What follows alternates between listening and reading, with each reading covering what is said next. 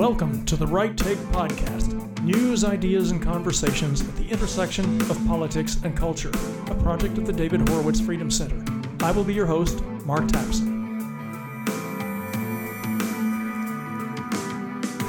Welcome again to the Right Take Podcast with Mark Tapson. Thanks for joining me. Well, if you are a conservative who keeps up with pop culture to any extent, especially if you keep up with the conservative news site Breitbart.com, then you can't have failed to notice the controversy surrounding the release of a feature film being distributed by Breitbart called My Son Hunter, a political satire about Joe Biden's wayward son and his laptop from hell.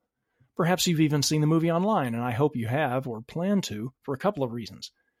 First, for conservative audiences who have turned their back on the entertainment industry because they're tired of leftist Hollywood sucker punching them with movies laced with woke messaging or anti-conservative bigotry, My Son Hunter is a breath of fresh air and highly entertaining.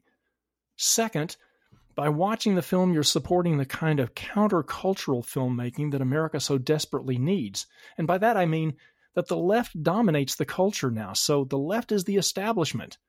And a film that runs against the progressive worldview, against that grain, is counterculture, which means that the right is actually in the position of sticking it to the man. And I think there's an audience of many millions of Americans who are hungry for that kind of filmmaking and storytelling.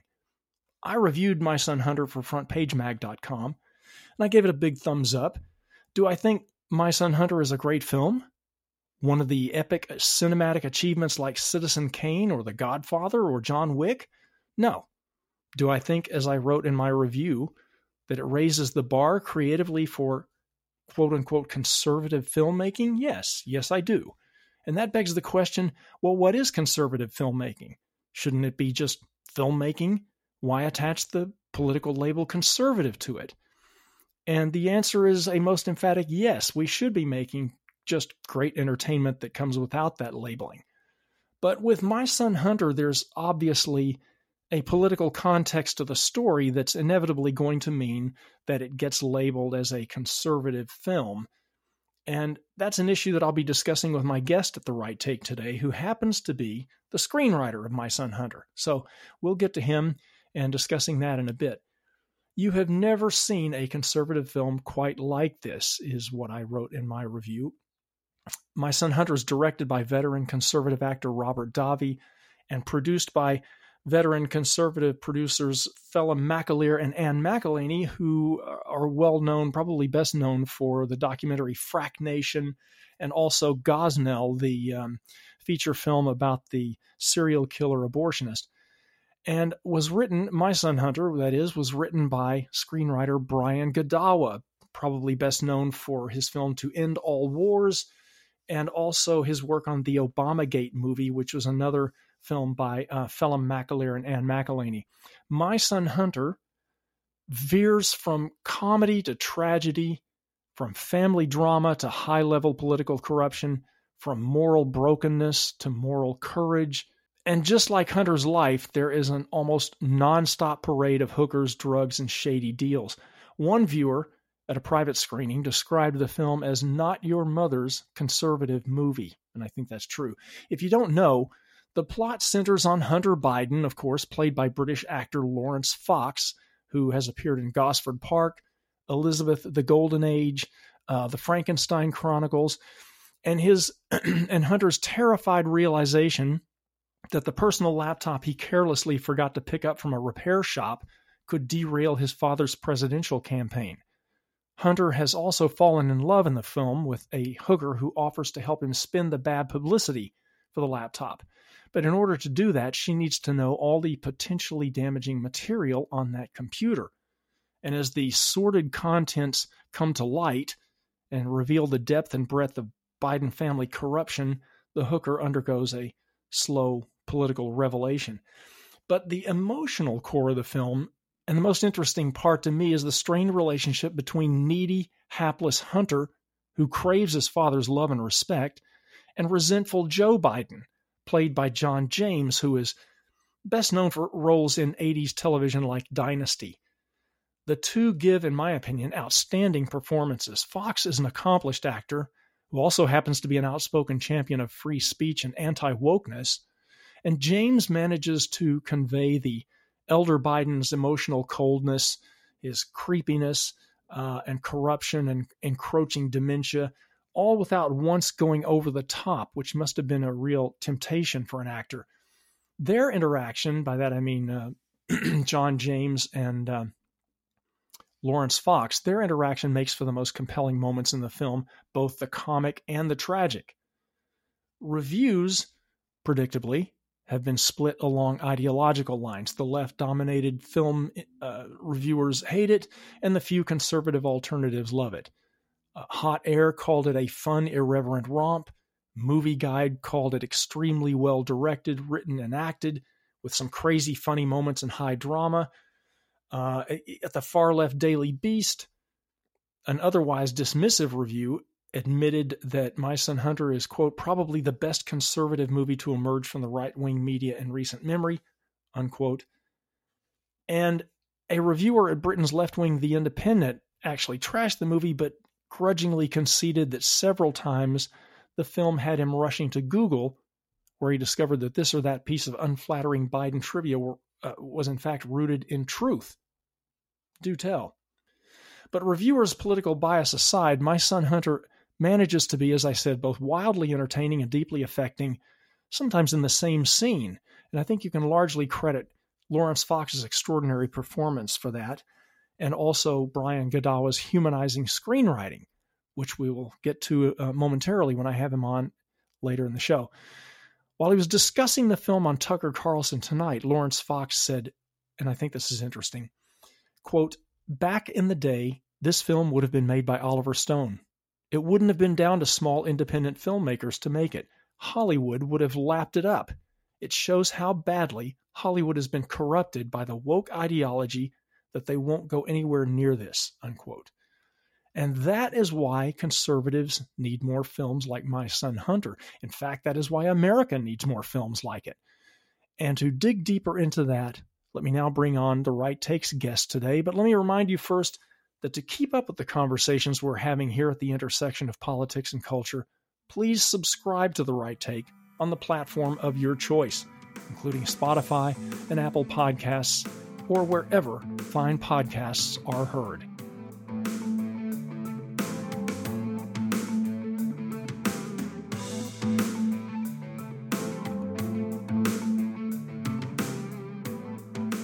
Brian Godawa is an award-winning screenwriter and filmmaker, best known until now, with My Son Hunter, for the movie To End All Wars with Kiefer Sutherland and Robert Carlyle. He's a best-selling author also of biblical novels, including his Chronicles series, Chronicles of the Nephilim, Chronicles of the Watchers, and Chronicles of the Apocalypse. He's a lecturer and scholar and author of nonfiction as well. His book, Hollywood Worldviews, Watching Films with Wisdom and Discernment, is used as a textbook in schools around the country. He can speak about storytelling more insightfully than anyone I know, and he also happens to be a close friend of mine for many years, I'm honored to say. Brian Godawa, welcome to the Right Take podcast. Hey, thanks for having me on, Mark. It's an honor to be on the Right Take. Well, I'm really happy that you joined us. I think this is going to be a great conversation. Let's just jump right into talking about My Son Hunter at first, and then we'll broaden our scope a little bit. I noticed that as of this morning, September 20th, if you go to Rotten Tomatoes, the film review site, My Son Hunter has an audience score of 92%. And it has so few reviews that I guess it did not rate a tomato meter. Apparently there are 2 reviews there, both of which are kind of predictably negative. But the interesting thing to me here is that the left didn't so much as review My Son Hunter as ignore it. And by the left, I mean, the left-dominated entertainment media. It's more like they preferred to ignore My Son Hunter than to even give it a bad review. What do you make about that disconnect there between the audience score and just virtually being ignored by the mainstream film media? Yeah. No, yeah, you're right. That's one of the two major tactics is one is to mock, endless mockery, because mockery just deadens something. Or if something's very effective or very influential in a different way, like quality or something, then they will ignore it. And of course, this is what they do with all the news that they want to suppress, right? They just ignore it, like Hunter Biden's laptop when it first came out, right? They suppress it. They just don't want the information out. So that's actually a good sign to me. When you have of course, others have had a higher gap difference. I believe Dinesh D'Souza's 2000 Mules has 100% on the audience level and 0% on the critics. So they did us better. But yeah, the wider the gap, the better the movie is, because critics are just fools, and they're leftists, and I would much rather if I ever go to the Rotten Tomatoes, is always to find out what the audience what their ratings are, because those are the most accurate in the sense of quality and whether or not the movie's good.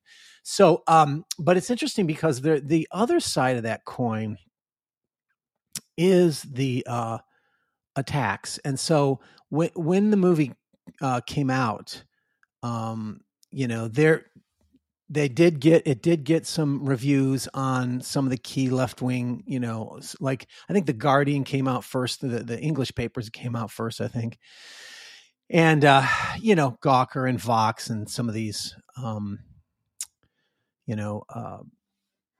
propaganda outlets for leftism, but they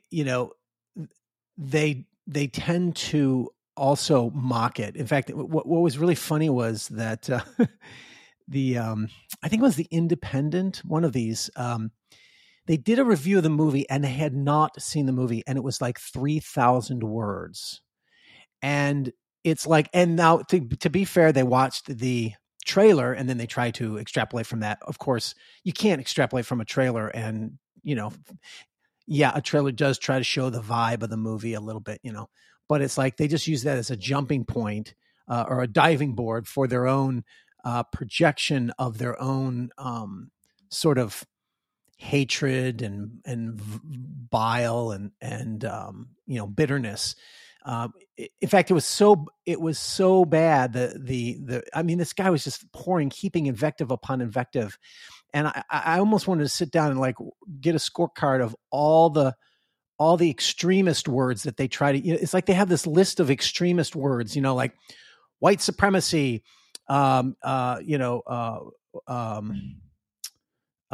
conspiracy theories, hoaxes. They make sure they use every single invective that they can against you. It has nothing to do with the actual project, And that's how he was writing, and it was just after about halfway through, it was so boring. This guy was just spewing his own, like I say, that's what I find most of these hate reviews are. They're projections of their own violent hatred and bigotry. And so that's how they try to attack something to destroy it. In fact, I think there was a couple different places online where they someone watched the whole movie and they would just attack the whole movie. So like I say, though, honestly, I really do. Those are very encouraging to me, because that says that our product, our film, is effective, and they know it, and they hate that, so they have to tear it down. If it wasn't good. How did you get involved in it to begin with, My Son Hunter? Well, I've been working with Ann and Phelim, Ann McElhaney and Phelim McAleer. I'm laughing because we've been talking about how the media and different people say our names, and their names are kind of hard, and my name is too. I don't, whatever. But so anyway, I've known Ann and Phelim for a few years, and I've worked with them on other projects. There was one project that called Obamagate, which was like a play, and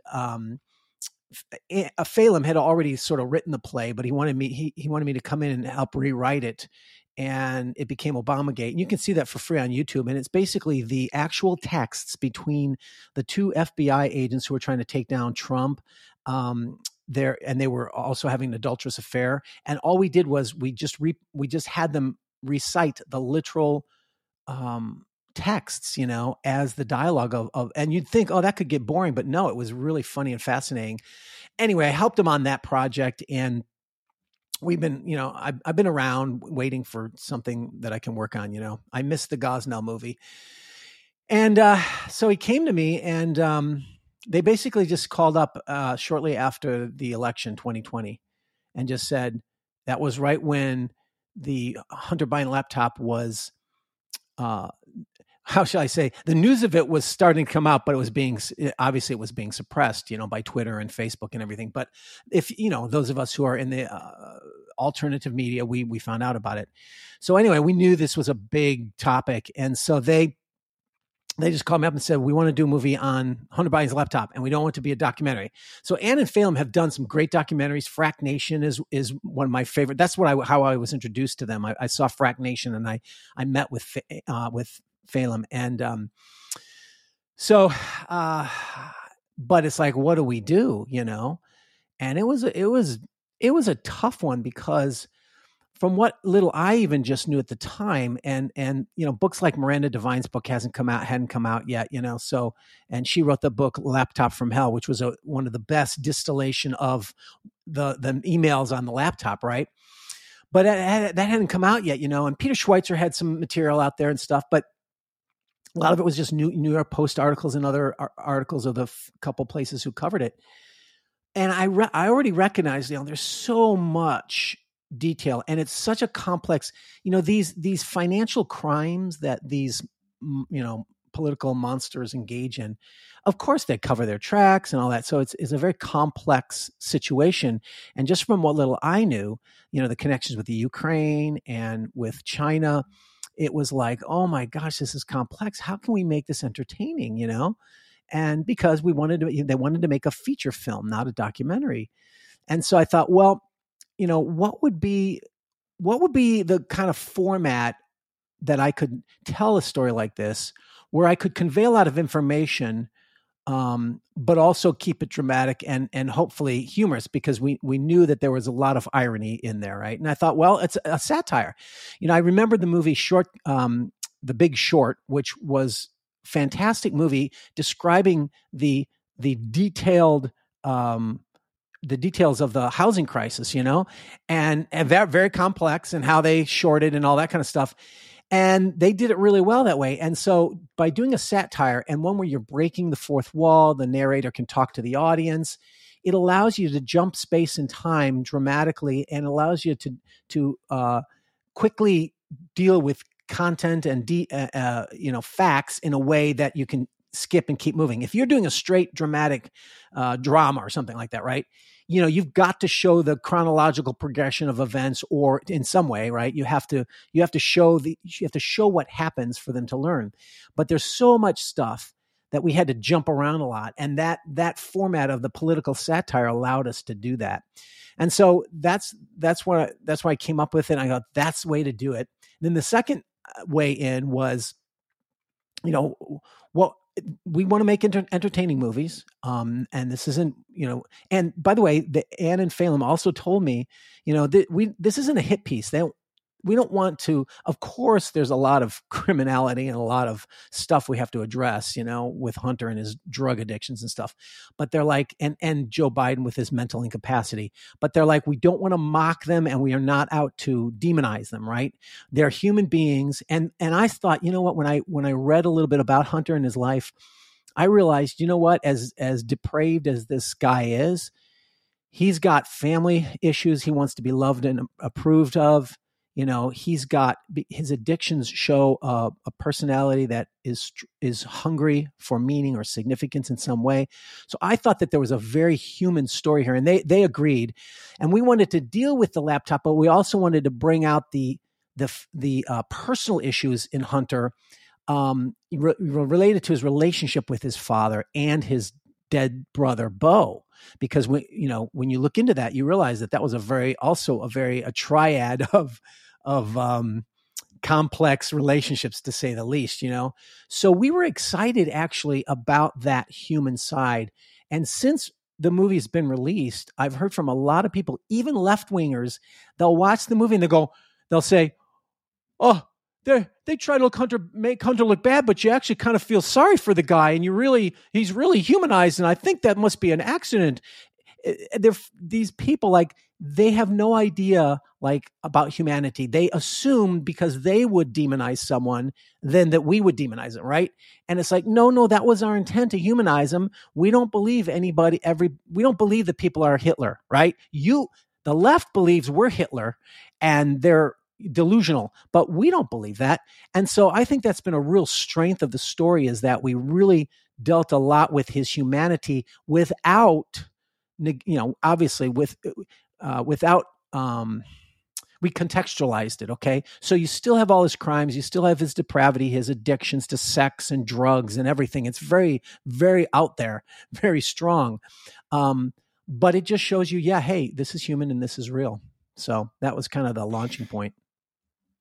You totally anticipated my question about writing it as a political satire or a drama. I was going to ask, could it have been written as a drama instead? But political satire, well, first let me say that it is political satire or dark comedy, but at the same time, as I mentioned in my review, which I wrote for Front Page Mag, there are laugh out loud moments, but also some moments of really affecting drama, which I think is kind of unexpected. I think it's a brilliant mix that kind of keeps you off guard in terms of its tone. By the way, just to throw out there, that was the other inspiration for me writing it, was House of Cards. House of Cards is a dark political satire, and there's a lot of there's murder and stuff in it, right? But it's got that satirical element to it as well as Wolf of Wall Street. Those were all sort of, paradigms of how to deal with serious material, but also have a dark, funny edge to it.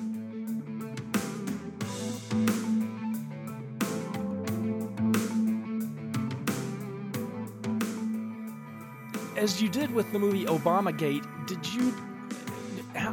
what was your decision in terms of using actual dialogue, like dialogue based on real transcripts or from other sources?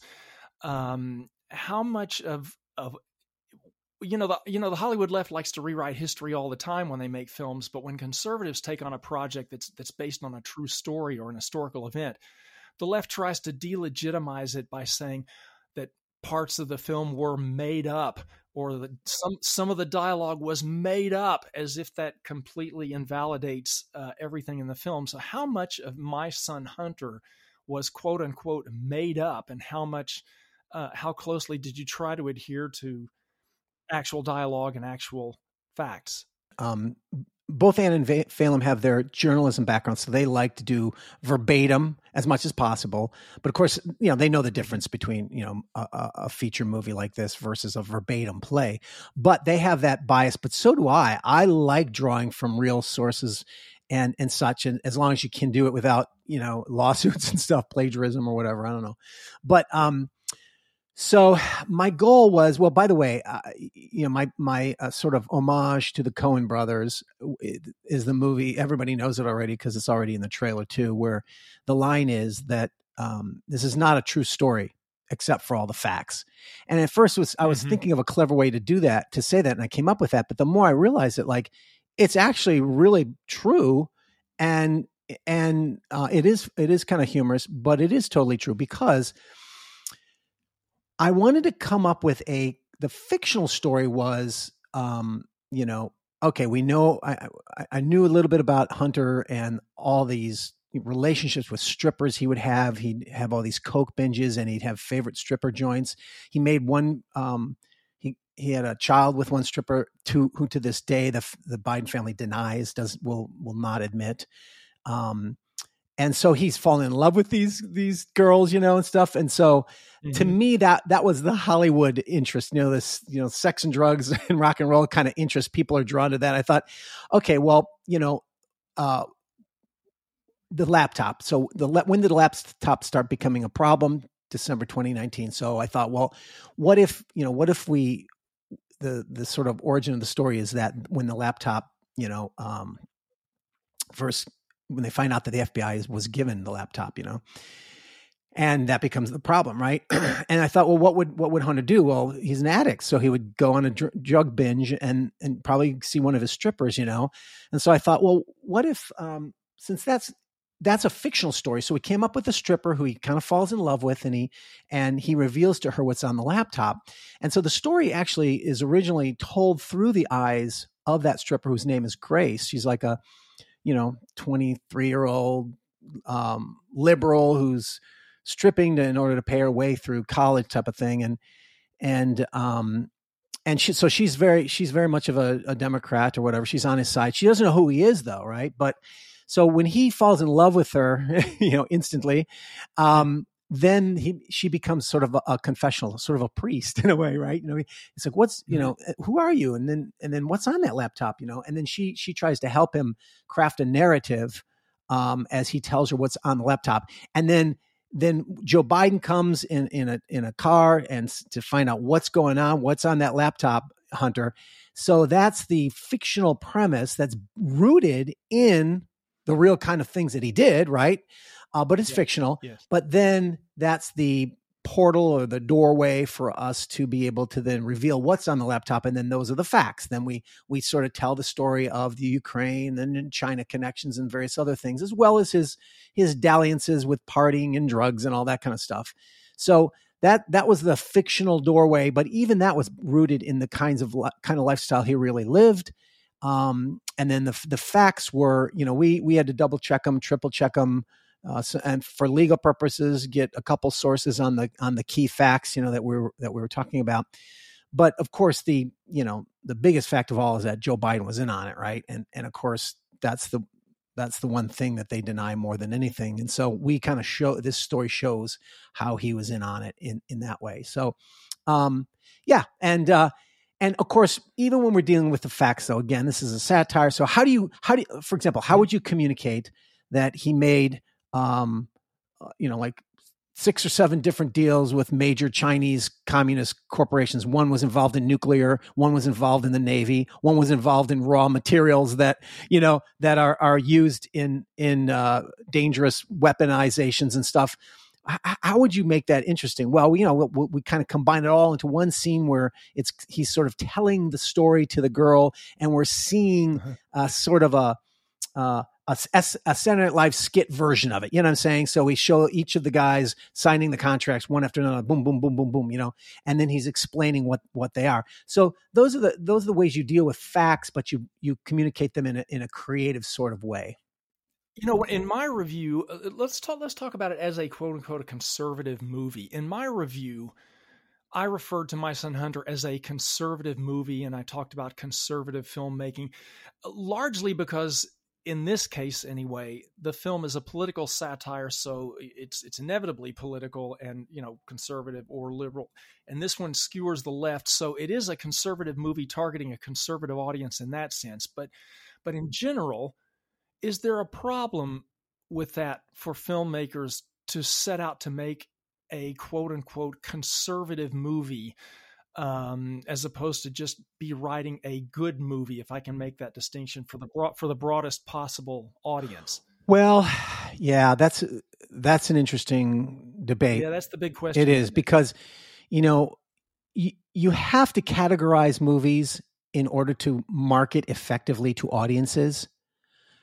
I'm a conservative, and the film are conservatives. The director, Robert Davey, he's a conservative, and as a director, he also brings a lot of visual and a lot of other interpretive elements to the story. And we worked together a little bit on the script to make him happy and bring in some of his ideas.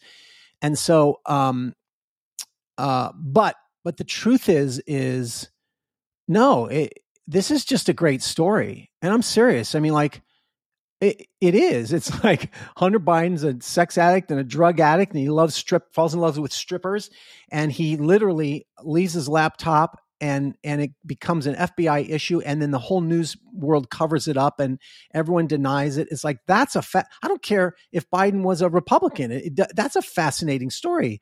And you could rattle off the dozen of other movies like Vice about Dick Cheney, and Game Change or whatever about Sarah Palin.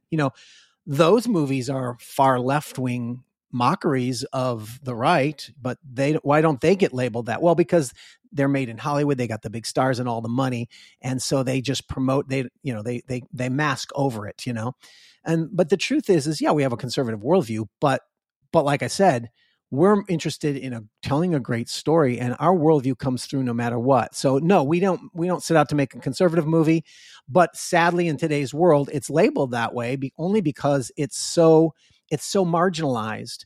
Our conservatives are so marginalized, not only in Hollywood, but in movies and such. And so that's one quick way of being able to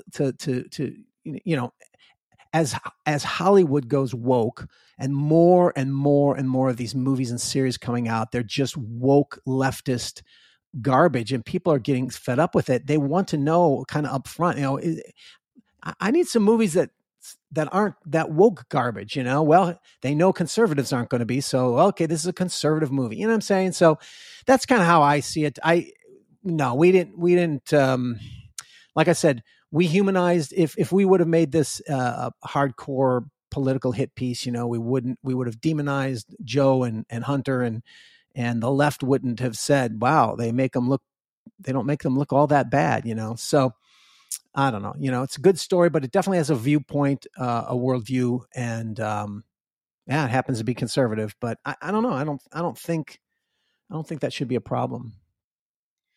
Yeah, I mean, I think with my son Hunter, it's dealing with a hot button political issue, and it's inevitably going to get an ideological response, a kind of a knee-jerk ideological response one way or the other. But as you pointed out earlier, you just sought for the humanity in the characters. And I think that's the conservative element of it, or that's the good storytelling element that's going to get people past the ideologies and past the politics. But conservatives, we have all the good stories anyway. Yeah, we really do. And they steal ours and rape them, like they do with the Bible stories, right? The Noah movie and the Moses movie, they rape them, and atheists make them. Well, yeah, it's the same thing. So yeah, but you know what? I'm okay with the label, because Christian movies have the same problem, and that is that it's very specific material to a specific audience. But if you just think of it as genres, then it shouldn't be a problem. Like there are horror movies, they are a genre. The audience expects certain things from horror movies that they get over and over and over again. They go to the various genres because that's what they want, and so it's okay if there's a Christian movie genre and a conservative movie genre. The problem just comes when you start to have to enforce rules about what these movies can and can't have in them. For instance, our movie, it is for a more conservative. Like, we're not fooling ourselves. We know that leftists don't want to hear other sides or other viewpoints, right? But So our dominant audience is going to be conservative, but we're telling the story about a very profoundly perverse life, of Hunter Biden. Like I said, all the drugs and sex and all that stuff. And if you don't depict that accurately, the true irony, the true damage, the true evil of everything won't come through. And so to a certain degree, you have to show some of that stuff. Well, sometimes conservatives can be a little bit more, reticent about that explicit material. So we tried to pull back on it. But look, if he's going to a strip club, or in this case, it's a dance club, and watching dancers and stuff. So the opening has to show a little bit about that. And the debate is always, how much do you show? And maybe you could show a little bit less and still make the point. So that's the debate. But we definitely push the envelope in that sense for conservative movies. But I think if people just stick with us and trust us, stick with it, the story to the end, you'll get the point. And the point is the thing that the left again misses when they when they say they're making him look good, and I felt sorry for Hunter. It's like, yeah, Yeah, you want to make in the beginning of a story, like in Wolf of Wall Street, you want to show that they're partying and having a blast, but there's something missing. And over time, you start to see the dark underbelly, and that the fun, that the partying that looks on the surface is actually a darkness that is empty and soulless, right? And our story does that. It looks like it's a world of fun and stuff to begin with, but it really isn't.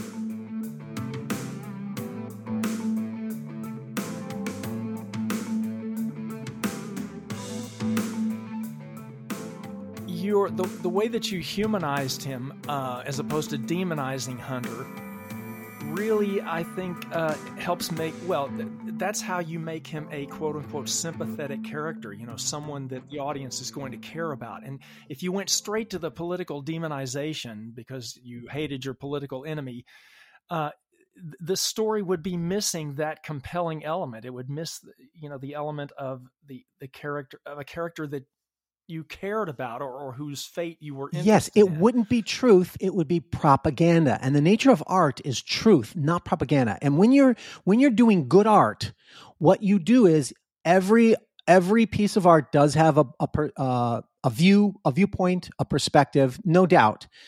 But the better art is able to show both sides, allow both sides of an issue, so to speak, to have their best voice in the story. It's, understanding that the people are not cardboard villains. Everybody who's a villain actually in real life thinks they're a hero, right? Thinks they're a good person. They always think or deceive themselves into thinking they're doing good in some way, right? And so, for example, Hunter would be, hey, I'm helping my family, So therefore that justifies, the left does this all the time, their personal moral lives are a shambles of perversion, but they justify because they're helping humanity with their policies, right? That kind of a thing. So that's sort of what's going on there. But that's that's the essence of good art. And again, I think that's why the left really hates this, because we have that. We have the humanization is simply being truthful and honest about humanity. Therefore, the evil that he does is not a propaganda that you can just dismiss, right? Like I say, I think the best the best analogy is the Hitler thing. It's like as soon as they start calling you Hitler, it's like, okay, you don't listen to them anymore, right? But they know people are listening to us because we're not calling the Bidens Hitler. We're not calling Hunter, I was going to say a Darth Vader, but actually Darth Vader was more complex, right? That's what and it's funny thing is because that's what they want, because then they can dismiss it. And that's, what I say that because that's what makes me so proud about this movie is that in fact, even some conservatives have been a little disappointed. Like, I think you make him look you're a little bit too sympathetic. And I'm like, no, that's the nature of great storytelling is the sympathy is what draws you into the story. But if you watch this movie and you get to the end of the movie and you still think you're still sympathetic to Hunter, you're a fool, because we show the evil for sure. And it's even deeper and darker than it looks on the surface. This isn't just political issues going on. There's connections to genocide. There are connections to communist military weaponry against the United States. This is a true evil. And we don't let that go. So that comes through. Speaking of propaganda, the left seems to understand kind of intuitively how important it is to create narratives that will shape our shared understanding of the past as a culture. And in other words, they get the point that the late great Andrew Breitbart always raised, which is that politics flows downstream from culture. So you have someone like Barack Obama, for example, who, when he left office, when he left the White House, he didn't just ride off into the sunset as kind of an elder statesman. He went straight to Netflix to make a multi-million-dollar deal to produce progressive content for them. So the left totally gets that it all starts with the cultural narratives that they shape. Why have conservatives why do they seem to be so slow to take action in that direction or to realize? Yeah. In fact, one of the reasons why I've been so grateful to work with Ann and Phelan, because they really do know the difference, and they've always displayed that understanding. And they're journalists, so they tend to lean towards more journalistic sort of approaches, but they understand creativity and really well. And the problem, yeah. So the way I see it, and I've seen this in many situations, is conservatives, sad to say, they sometimes they really do fulfill the stereotype of they just care about money. And so when you look at, like, if conservatives, we can't get our movies made in Hollywood, maybe a few here and there, The Terminal List got made. But by and large, we have to do independent movies outside the system. And then that means you have to raise your own money. The problem with that is you go to the millionaires or the billionaires, and they see the business plan for a movie, and it's hot, super high risk. And most movies don't make money. And so consequently, when they, conservatives gripe about, Hollywood and stuff, but then when they get the opportunity to put up the money, they realize, such high risk. They're very reticent to support it because it doesn't have that instant or, assured return that they're looking for. But whereas the left, though, they want to change the world. So they don't care. They don't care if they lose money. It's like, I don't care. I'm changing the world. And sometimes that's how they're even pitching these stuff to each other. It's like, this will change the culture, all that kind of stuff. They're driven more by ideology than by money. Now, of course, everyone's driven by money to a certain degree. But what I'm saying is they still appreciate the value. Like you said, they believe in the value of it. And so I even have friends who've worked on, I won't name it, but like a big conservative movie. And on the subject matter, the one subject matter you would think would draw all the Christian or all the conservative millionaires and billionaires to get money for it. And they had, years, and then they had to cut the budget in half. They couldn't get the money out of these conservative billionaires about the one, it's a project on Ronald Reagan, and you'd think, well, Ronald Reagan would be the easiest thing to raise money for. No, it took them years, and they couldn't get the full budget for it anyway. And that's when it really shows up in you. Okay, so conservatives really don't believe in culture. They say they do, and they complain, but when the rubber hits the road, when it's put up money, they won't do it, and that's just sad. I do think things are slightly getting better in that respect. I think our side is starting to catch on. I should say the money men on our side are starting to catch on a little bit, and hopefully with the involvement of some of these major conservative organizations like the Daily Wire or even Breitbart, hopefully that will give conservatives more of a push to have an impact on the culture. And that leads me to a really difficult question, I think, but maybe the question about culture, which is that should conservatives be working to, quote unquote, retake the culture, or should we be creating a parallel culture of our own? And by that, I mean, we talk about the culture wars a lot, but it seems pretty obvious that the left won the culture war quite a long time ago. I mean, they basically own the entertainment arena and news media and academia. So they largely own the culture. And I think it seems to me that our side has gone from talking about retaking the culture to creating a parallel one. I've heard several high-profile conservatives use that term now. They don't even talk about trying to retake the culture. It's just creating a parallel culture of our own. What do you think? Well, I never used to want to be a part of it in the sense of some people can do that. That's fine. And by the way, Christian movies have been in that world, in that space for a long time, because they've always felt out, kicked out of Hollywood, so to speak. But for most of my career, I have pursued, I want to work within the system, and I want to make Hollywood movies. And, the way that we would do that is we would find people of like mind. We would try to package our stories together and get them funded. And you try to fly in under the radar. You embed your worldview within your stories. And so, no, it's not explicit, but it's embedded in the moral choices and values of the characters, et cetera, and the story meaning and all that. So we understand that.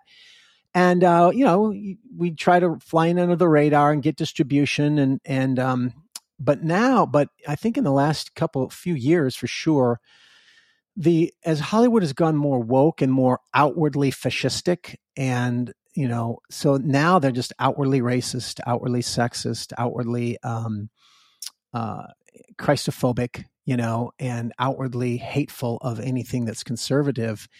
Where they don't, they just fire people. They won't work with people because they're conservative, just because of what they believe, not even because of anything else. In fact, I've had many examples in my life where, you kind of keep a little quiet, but people get to like you. And then they find out you're a Christian or a conservative. You're like, really? But you're cool. I don't get it, because they're bigots. Hollywood is full of bigots. And so we would get in and flying on the radar, but I think the level has been ratcheted up of what would be the word? Just oppression in Hollywood against conservative viewpoints, that the only way we can get movies made are outside the system. So now I've accepted the parallel system only out of necessity. I mean, I didn't want to, but I couldn't get work with those people, And so, and that's exactly what Daily Wire did. And the lead producer, Dallas Sonye, he's talked about this many times. He was making plenty of movies in Hollywood, but all of a sudden the doors just closed on, and he didn't make propaganda at all, but the doors were just closing for anyone with a conservative viewpoint. And so that's why he sort of decided to just let go and come back home, and then also just embrace the Daily Wire paradigm and do the parallel economy. And I'm doing the same. I'm like, okay, I'll make movies wherever I can make movies. If I can't make them over here, I'll make them over there, and that's fine. And no, it's not my ideal, but if you have to do it, you have to do it, right? And the irony of it is of course that there should be a massive market for it, because people do want movies that at least express their own values, right? And Daily Wire gets that, and I respect those guys so much. They understand that, and they're trying to create that system. But the problem is to create that system involves not just making movies, which is also a complex tangle of so many things that are almost impossible to get made, right? But the distribution is the bigger, and then the marketing, and that's all big money. I know guys who have been trying to do this for years, trying to put together like a distribution, like a Netflix, but with a conservative approach or whatever. And, it's like billions or so or at least hundreds of millions, not billions, hundreds of millions to get these things together because of the infrastructure of distribution, even with, online viewing, because the fact that you can view something online, yeah, it's great, but you still can't get the word out. You got to be able to get the word out. You got to have the audience. And by the way, that's one of the reasons why we went with Breitbart.com to distribute My Son Hunter, was because they do already have that huge audience of conservatives who would take well to our particular movie. And Ann and Phelim have released movies on their own. Like they released the Gosnell, but it is really difficult for little guys to get your movies out there and to get the word out. It's just really impossible. It's horrible. The amount of work and stuff. But if you've already got a built-in audience, and that's what Breitbart has. And since Breitbart never has done this before, still we thought, well, that's better than going out on their own. If they were to just put this movie on their own online, it's like, yeah, the word would get out, but not with the push that you have behind Breitbart. So it's all those factors that make you. It's so easy to just say, well, just start your own distribution. No, you need tens of millions or 100 millions. So. And I think part of it is also awakening a conservative audience to the possibilities of a conservative culture or a parallel culture, because I think so many conservatives have just been put off by the entertainment industry. They've kind of turned their back on pop culture because they're so sick of being sucker punched with political messaging, with leftist messaging, or having their values just completely blatantly trashed. So I think a lot of conservatives have just kind of turned their back on pop culture, when really they need to be awakened to the possibilities great storytelling that conservatives Absolutely can offer. And when I say conservative, when I'm willing to accept the label of conservative, it's like, no, we don't make movies where like people walk around, I'm a conservative, I'm a Republican, I'm a this, it's like, no. It's just the values and choices, like just making a movie where marriage is a positive thing between a man and a woman, that itself would make a great movie and a great story, but it's also conservative. That's all. And that's what Daily Wire is trying to do. They're not going out and doing like, I don't think they want to do something as political as My Son Hunter, even. Like they're trying to just make, whether or not you agree with that, it's their tack is we want to do movies where the values and choices are conservative, because that's the audience that's being lost, where you've got, every Hollywood movie now has to have gay characters and trans characters and gay plots and trans plots, and you've got to be positive and all this stuff about it. And so people are like, many conservatives just don't want to watch that garbage anymore. And so Daily Wire that's what they're trying to provide. Okay, we're going to provide it. We're just got positive family role models or whatever. And they're not even being very political about it. Now they may go a little bit more political if, like they say, if there's a great movie, that's, but it's political, we'll do it. But they're trying to avoid that in some ways, but there's other ways, like our movies. Hey, I'm not afraid to be political. I'm not going to do something just to be political, but if it's a political story and it's entertaining and interesting, like My Son Hunter, heck yeah, I'll do that. And that was it was one of the most fascinating stories I ever wrote, And what's interesting is that conservative stories about, I guess we could say, normal life experiences, those have become countercultural. I mean, the main culture now is so transgressive. It's so focused on pushing the envelope of everything normal, that if you have a movie that features a happily married couple, or of course I know you need drama and tension in a story, so not everybody can be completely happy, but I mean, just normal standards of behavior have become so transgressive that we're the counterculture now. We're the ones who are sticking it to the man. And you also, a while ago, you had anticipated a question I had about being a conservative in Hollywood. And you say that it's getting worse. Progressives have always kind of claimed that was a myth, that there's no blacklisting of conservatives in Hollywood. And so it sounds like you think it's actually getting worse as Hollywood becomes more woke. Oh yeah. That's why we left. I mean, I've been there for 30 years. And, my vision was to make movies and stuff. And, but around the time of the 2020, I just realized that there's no more work for me here anymore. I can't get work, and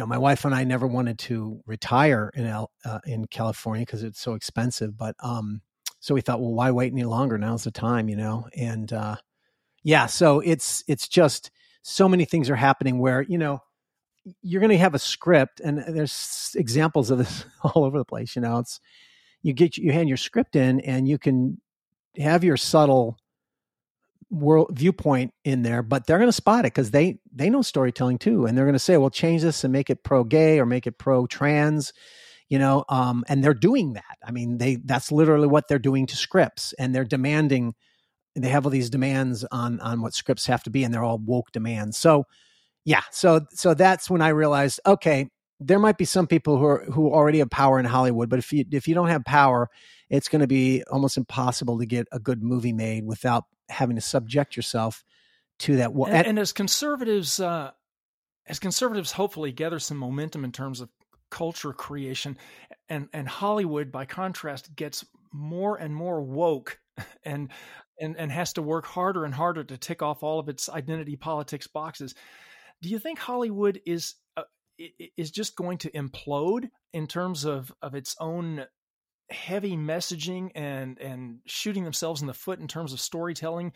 I think I see that happening already. I think they're even putting off some progressive audiences because even progressives are bored with heavy-handed political messaging. I mean, even progressives want to be entertained with a good story, whether or not they realize it. But do you think Hollywood is just it's beginning to to crash and burn Under the weight of its own politics? I mean, to a certain degree, yeah, but I don't necessarily believe go woke, go broke. It does happen in certain circumstances, but ultimately the culture is changing and becoming accepting, right? And so, for instance, just the whole trans delusion, like in schools, and propagandizing children. And now, the percentage of children who think of themselves as trans, it's frightening, which just goes to show that it does work over time. You do get reactions like, Nike goes woke and then they have a dip, but then the money comes back over time. Or, Hollywood, like Disney, they get, people, I can't remember what the latest controversy with them was, but some woke thing. And so they lose subscriptions. Netflix lost like hundreds of millions of dollars. And then they pulled back on their censorship. They were, starting to censor, and then they allowed these anti-woke comedians to continue to do their videos. And they told their woke employees, like, well, if you don't like this, then maybe you should work somewhere else. So there's some degree that pushback occurs, but you have to realize this is the long march through the institutions of culture. It's coming because people are changing, and the more people change and become more woke, then they're going to want woke material. So it could still it's going to destroy the culture and destroy the entire country. Who knows what kind of violence it will end in, but in the meantime, it does work. Even if people react here and there, it's working because it is persuading a lot of people, and people are believing these bizarre delusionary things that you would go, well, that's conspiracy theories, or that's, that's anti-science. And people are believing all this stuff because it does work, sadly. Yeah. And I think that's all the more reason why conservatives have to consider creating this parallel culture, regardless of all the growing pains and difficulties getting things done, because we'll gather some momentum. But I think in terms of saving the culture, we have to let part of it just collapse under the weight of its own wokeness, and we have to keep the light alive, keep the light of our culture alive and civilization alive. Yeah, in some ways, though, it's like so what I think is going to happen is when you become too extreme so soon, people do react. So they're going to pull back and they'll learn to make it more subtle, and that's when it's more dangerous, because that's where you stop pushing it on people and making it loud. You just embed it and just as subtle as possible. Then they'll relearn that lesson, because that's the nature of movies. They do respond to audiences to some degree, but not fully, because they also push the envelope, and that pushes the audience to then sort of change, and the culture changes over time. So, but you're right. I definitely think we need to be fighting to the end, and fighting to the last man, and still be seeking to, regardless of what Hollywood's doing, regardless of the fact that these major institutions, not just Hollywood, the government, has all been captured by this far left-wing extremism. We've got to keep fighting, even if we don't think we can win, because we can win, and it just takes generations, though.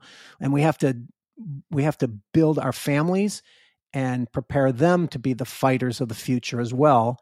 And that's just how it works. So yeah, I'm not going to sit and just complain. I'm going to keep telling my stories and just trying to find new avenues to do so. And by the way, that's what I've done with my novels. I've realized that I can make a good living writing my novels and get more of my stories out there than I ever did with movies. So I've been writing, novels as well as movies now. So that sounds like a great place to stop. Brian Godawa, thank you so much for your time and insights today. Thanks for coming on the Right Take podcast, and please keep up the great work. Keep bringing us great stories. Thanks a lot, Mark. Thanks for having me. My pleasure, man. Thank you. The Right Take with Mark Tapson is a project of the David Horowitz Freedom Center and Front Page Magazine. Unauthorized reproduction of this podcast without express written consent is prohibited.